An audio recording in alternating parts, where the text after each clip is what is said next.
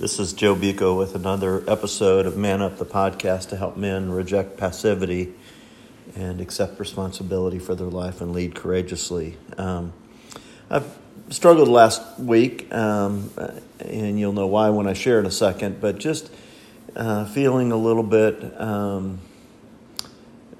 tired and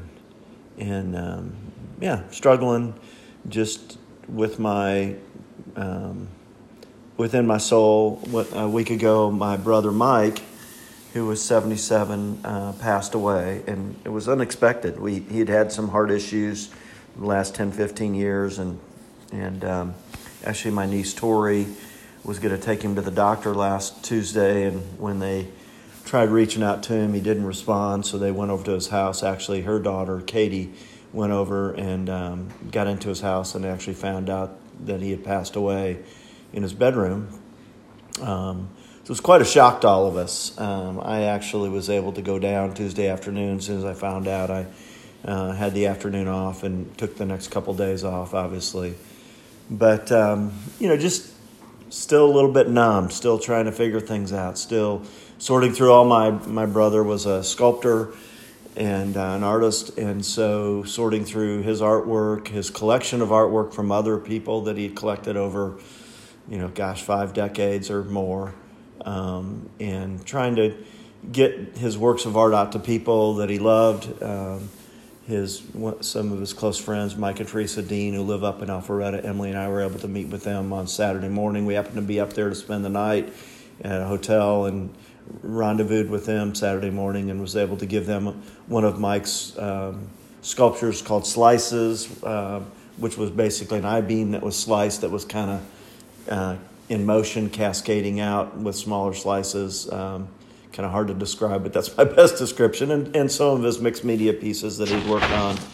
But, when you have a loss like that, it's just, when it's shocking. I know you all have experienced those kind of losses. Sometimes we experience loss of someone we know, that has cancer or some debilitating disease that, we kind of know it's coming. It still is hard when it comes, but I think these shocking losses, when it's unexpected, kind of catch us, doing life, but then just kind of, we have to push pause. We have to push hold on our lives. And so today I want to dedicate this podcast to my brother. Don't really know where he stood in his relationship with God. We had many conversations. He had conversations with other good friends about spiritual things. I think he was still wrestling through what he believed, and did even, he called himself an agnostic. But I want to, for me, it's hard. I mean, I've been a Jesus follower for over 45 years. It's hard to lose a brother. It's hard to lose a brother where, you're not confident of where he stood spiritually. And so what we typically run to for hope, like I did with my friend Reggie, I knew where Reggie stood. I knew where he stood with Jesus. But there's a loss there, and it's a loss that we many times just kind of hold. This morning in my reading, I read Psalm 25. Today's the 25th, obviously. And the psalm is a wonderful psalm with David, where he begins and kind of ends with this idea, to you, O Lord, I lift up my soul. That's verse 1. And then later in the psalm, almost at the end, he says, oh, guard my soul and deliver me. And sandwiched in between those two cries about God's soul. And I can identify with this today that, my soul is just still is aching. I don't know how else to describe it.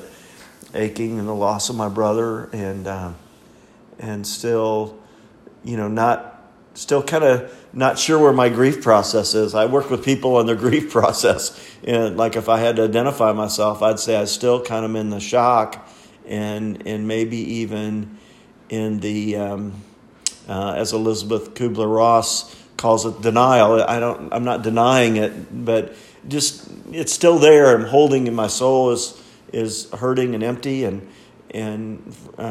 so I'm, she called it denial. I would just kind of say I'm a little bit in shock, and so are my family members. We're all just kind of a little bit numb right now.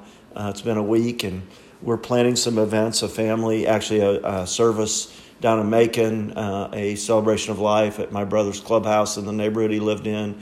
And then we're planning a big family get-together with my niece's family and my family, which we've never done anything like that. And we're going to Jekyll Island at the end of March, beginning of February. So really looking forward to some things that would honor my brother, to celebrate his life, to celebrate his life as an artist, his life as a brother, as an uncle, as a great uncle, as a friend.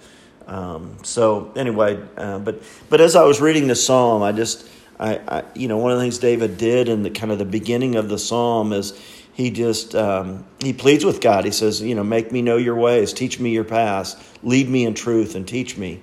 And then he goes on and begins to talk about God's character and his nature, his steadfast love, his goodness, that he's good and upright, that he instructs sinners, he leads, he teaches. And then David talks about what he needs to experience pardon, to get God's instruction, to fear God, to abide in well-being, to experience God's plucking him out of the trap or out of the net, for comfort when he is lonely and afflicted, for deliverance from distress, to be forgiven, to take refuge in him, and to wait for the Lord. And again, then he concludes with this idea of, guarding my soul and delivering me. So anyway, that I just, kind of risky to share a little bit of where I am. I wish I had more. I don't necessarily wish I had more resolution in my soul right now, but I'm in a season where my soul is aching, and I'm connecting with God and crying out to God to come and meet me. And want to encourage you to do the same. We all have heartaches. We all have loss that we face in life, and so this psalm is a great psalm to go to see how David processed his loss. I don't know exactly what he was grieving here, but his grief. So anyway, thanks for listening.